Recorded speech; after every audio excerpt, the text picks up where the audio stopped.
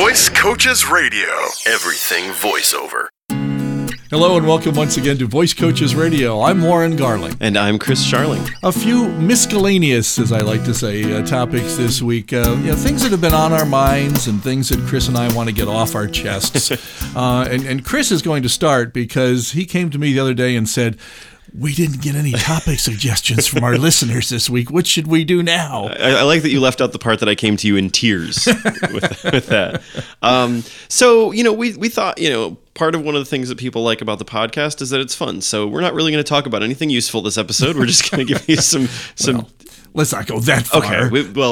We why start now? Yeah, right. I guess. But every once in a while when you're in a session, if it's going well, you find that you've got downtime to talk. And I was doing a piece of copy with somebody the other day, and it was a historical piece. Mm-hmm.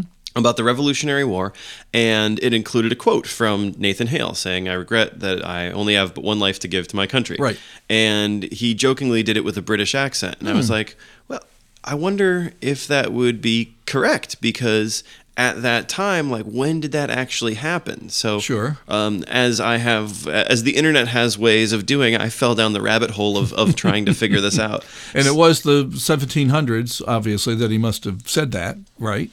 It was the Revolutionary, the Revolutionary War. Yeah. So that would have been the 7th. Wow, I'm as smart as you are. Yeah, okay. I'm like, 1776 independence. When he said that, and you were wondering if he would have had a British accent, right? Right, which is kind of feasible, possible to believe. So I looked it up on. There was an article on mental floss. I would definitely recommend looking at it. Mm-hmm. But they say English colonists established their first permanent settlement in the New World at Jamestown, Virginia, in 1607, sounding very much like their countrymen back home. Which makes sense, obviously. However, the first audio recording of a human voice was made in 1860. Ooh. So we don't know. There's this silent gap of some 300 years.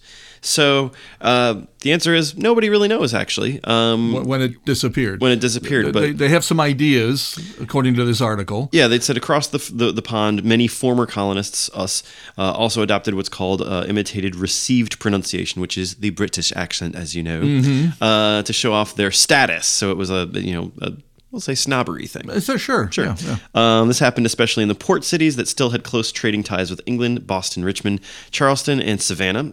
From the southeastern coast, the RP sound spread through much of the South, along with plantation culture and wealth. So when you're watching, one of those, and there have been 2 or 3 movies in the last few years that take place during the days of slavery, some of the southern plantation owners did have that erudite sound. Right. The ones that researched this and realized it. Yeah. And it was because they were imitating or trying to sound more regal than they actually were. Exactly, yeah. Interesting. So it's something that kind of faded with time, but Sure. I think it also created that pan-Atlantic accent, which is when you watch movies from the 30s, 40s, 50s, they have this sort of way of speaking that's not clearly, I think of Ronald Colman. I don't know if you know that name, but he was an actor, and that seems to be the way he spoke. Yeah, there's pseudo-British thing. Yeah, so the answer is nobody really knows. No, so and it may come back if Chris and I have any thing to say about it. Well, I'll tell you what I know about the British accent when it comes to voice acting.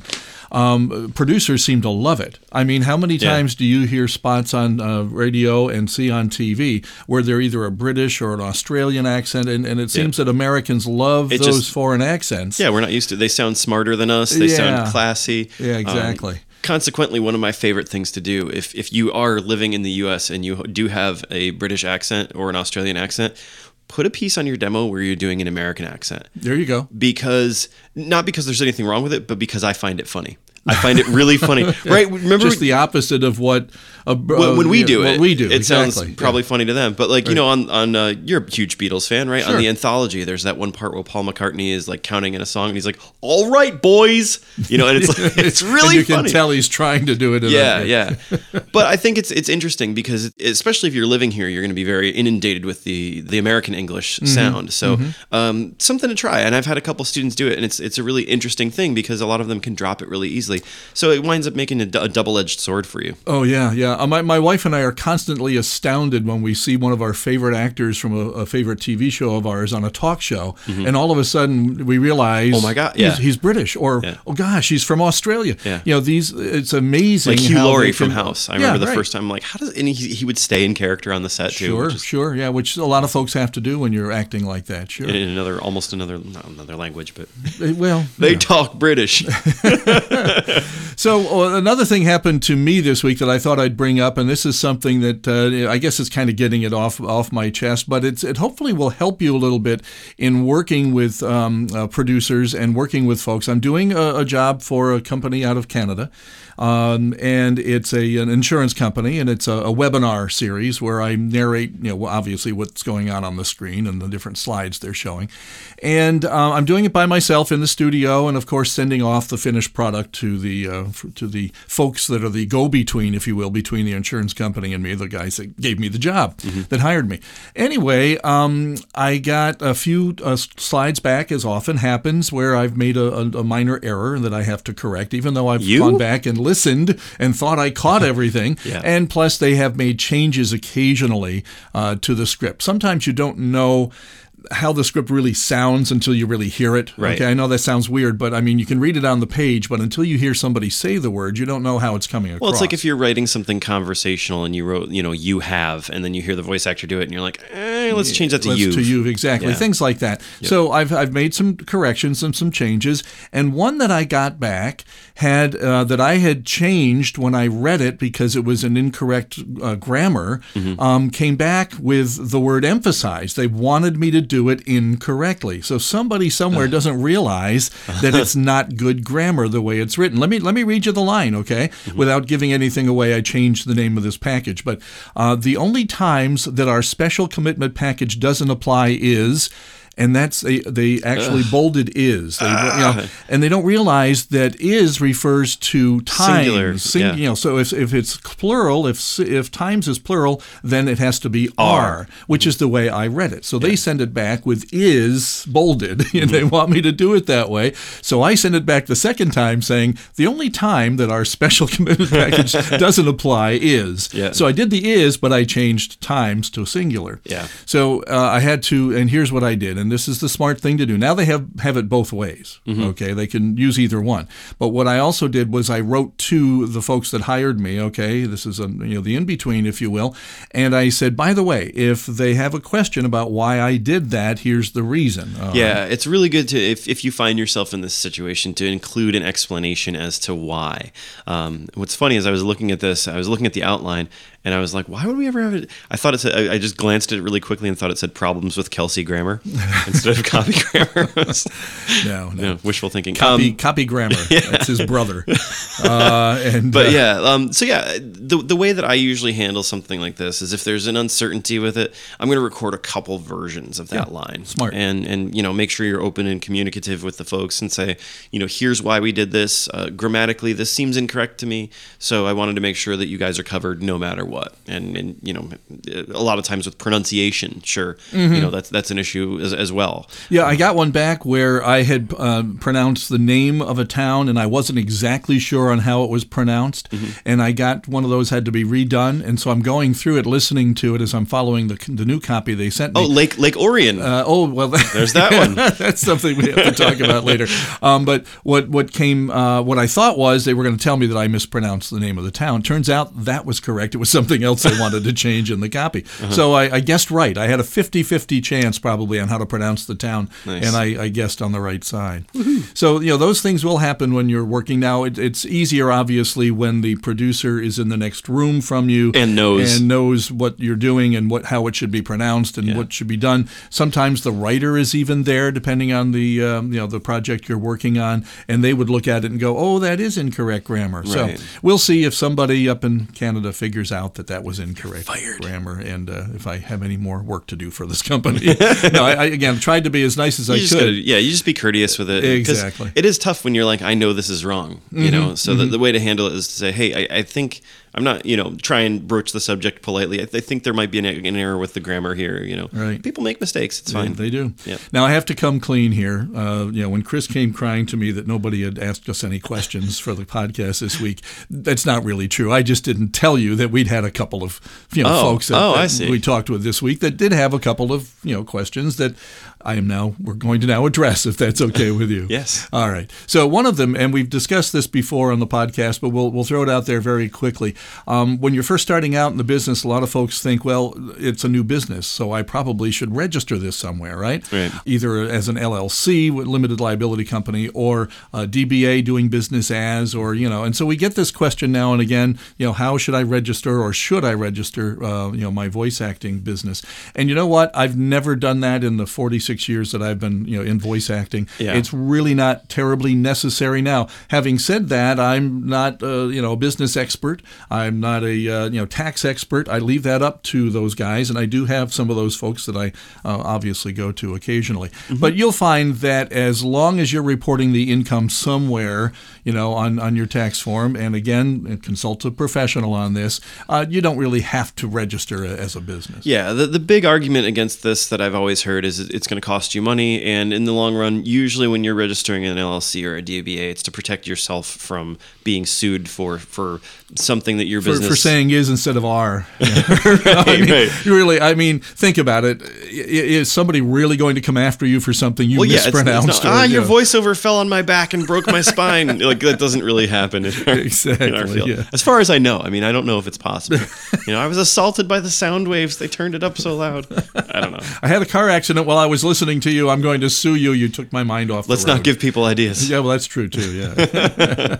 So, you can go easy on that. But again, as with everything in life, consult a professional that, that you trust that might have the answer for that for you. Yeah. And that's not to say as your business grows that you don't, get into something like this. Mm-hmm. There may be some tax benefits or some other benefits to doing that. So we'll leave that up to you to address. But that's how we feel about it here. Yeah, I've never done it either. I do. Okay, good. Yeah. Has anybody ever asked you about, have you ever had to sign a contract for anything, any work that you've done? Oh, yeah. Yes, You mean voiceover work? Yeah. No, never any voiceover work. No, okay, interesting. I remember doing one once, and it was because they were working on a new video game, and they didn't want people to know they were working on this new video game. Oh, yeah. And they asked me to I was really taking the non-disclosure seriously there and not disclosing anything. But yes. Okay. You still don't talk about it 5 years later. I like that. That's right. Yeah, I like that. But there are some reasons that you would sign a contract. But this person was asking, should I offer a written contract for work that I do when somebody calls me? And again, I've never gone that route. Mm-hmm. If it's with a big enough company and a company that has lawyers in an upstairs office, and there are plenty of those you might do work for, mm-hmm. then obviously do what they ask you to do. I actually became a part-time employee of the PBS TV station in New York City, WNET. That's how they wanted me to how to pay me for the voiceover I did for them, and so that will occasionally happen. The non-disclosure thing that you and I just talked about, and we didn't name any names. No. I disclosed nothing. But you will ask occasionally to sign that. And we did have a student not long ago, Chris, that got in touch with us, and she asked about it was a non-compete. She was going to do work for a Boston bank or something like that. Exactly. Yep. Yeah. And they wanted her to sign a contract that she wouldn't do any other bank voiceover work in the next year or so. I think that makes sense. You're protecting yourself in that instance as much as you're protecting your employer, because in that instance, like, what if the rival bank hires you? It's really confusing for the listener, and one or both of them are going to wind up being unhappy with you in the end, I think. Yeah. So it's be sure that the non-compete doesn't have anything ridiculous in it. Like, it doesn't say something like, working with us, you can't do any voiceover in this area for the next 6 months. That would be absurd. I would definitely steer clear of a non-compete like that. But if it's like, please don't work with our competitors, I think that makes sense. Yeah. And again, as far as offering to send them a contract to sign. Don't go that far. You don't have to. Most of the work we do is handshake sort of work. It really is. You just you agree. Always good to get something in writing. So do the negotiation via email. So you've got some backup. Yeah. Well, you told me it was going to be this, and I have now something it's for your this. records. Basically. Exactly. Yeah. But other than that, and that's the way most of my work is these days. I hardly talk on the phone with these folks. It's usually emails back and forth. They're probably afraid that you'd charge them. Now, come on. I'm not that bad with my hourly rate. These golden pipes. But so there you go. Those are the things that kind of came up in conversation and in some emails over the last week or so. And the other one is, just so it doesn't seem like we're keeping an in-joke from you, we found out that we've been saying Lake Orion for a long time. Yes. When we talk about where we're going. And we have a student who has a grandmother or a relative anyway somewhere up in Lake Orion, and that's in Michigan. And we have a class there every once in a while, a couple times a year. Yep. And we've been saying Lake Orion, and he listened, this student who should get an award has listened to all 300 and what are we up to now? 22, whatever, podcasts. Yeah. And I think he should be hospitalized. I don't know how he can take it. He travels a lot on the road. I'm just and so we uploaded the podcasts and just as a salesman, he's out a lot, and he just thought it'd be fun to listen to all of them. I can say it keeps you company when you're out there. If you're driving for long stretches, but you can find way better people to travel with than us. We don't put you to sleep like some music does on the radio. That was the thing. Yeah, when I was traveling, I had to listen to a podcast, or I would just. Yeah, I'd be out. I would be absolutely, because it's like, oh, I know this album. This song is going to come next. There's nothing, so. And that's one of the reasons why audiobooks are so much fun, because you can take them in the car with you, and it's a great way to stay awake on long trips and such. You get involved, and to stay entertained too. There's some really good, the audio drama is coming back, which is pretty cool. I've been listening to one called We're Alive. It's a zombie apocalypse kind of thing. Of course it is, isn't everything? Yeah, but that one's good. There's also a really, really ridiculous one I've been listening to. It does contain some adult language. Both of these do, but it's called Mike Detective, and like every single thing in it is a pun, and it's like based on like an old like 60s kind of cop show vibe. Yeah. Sounds like my sense of humor. I think you'd like it. That. Yeah. But it is a little vulgar here and there. They're short. They're like 3 minutes long, but they're very funny. They're very stupid, very funny. Yeah. So look at all the stuff that you learned this week, folks. Yeah. I mean, come on. Even when we didn't have anything to talk about, we still pulled it off. We found something to talk about. When we went to start this, I said to Chris, testing the water with both feet is not a good idea. And he said, it's better than jumping in head first. Yes. And you're right. We didn't do that. Yeah. We were semi-prepared, I guess. At least we didn't do a belly flop. Well, that'll be for them to decide. Right, that's true.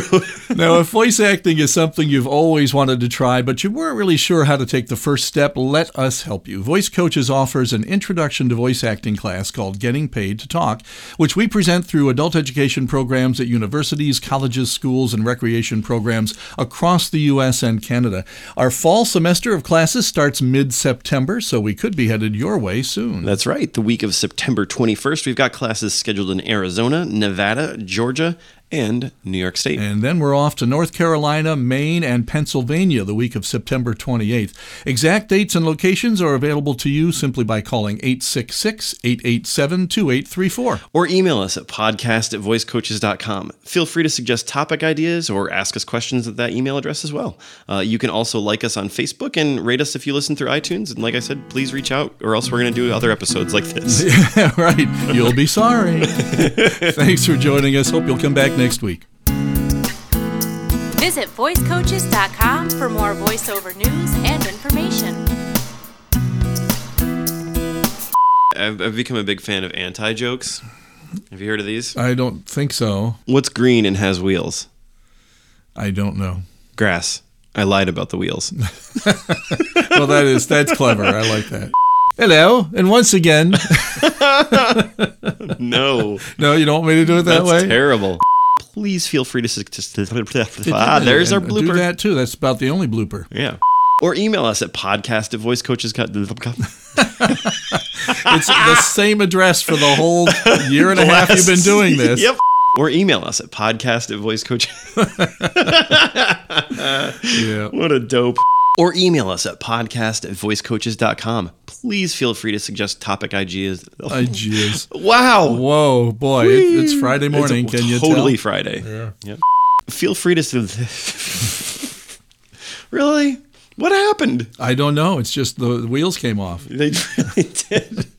Or email us at podcast@voicecoaches.com. Feel free to suggest topic ideas or ask us questions. Now he can't get through it. Yeah. What is wrong with me? I don't know. You're having a terrible time there. Feel free to suggest topic ideas or ask us questions at that email address as well. I was starting to think it's the way I wrote it. It's the hardest line I've ever had to read in my life. That's weird. For some reason. Yeah.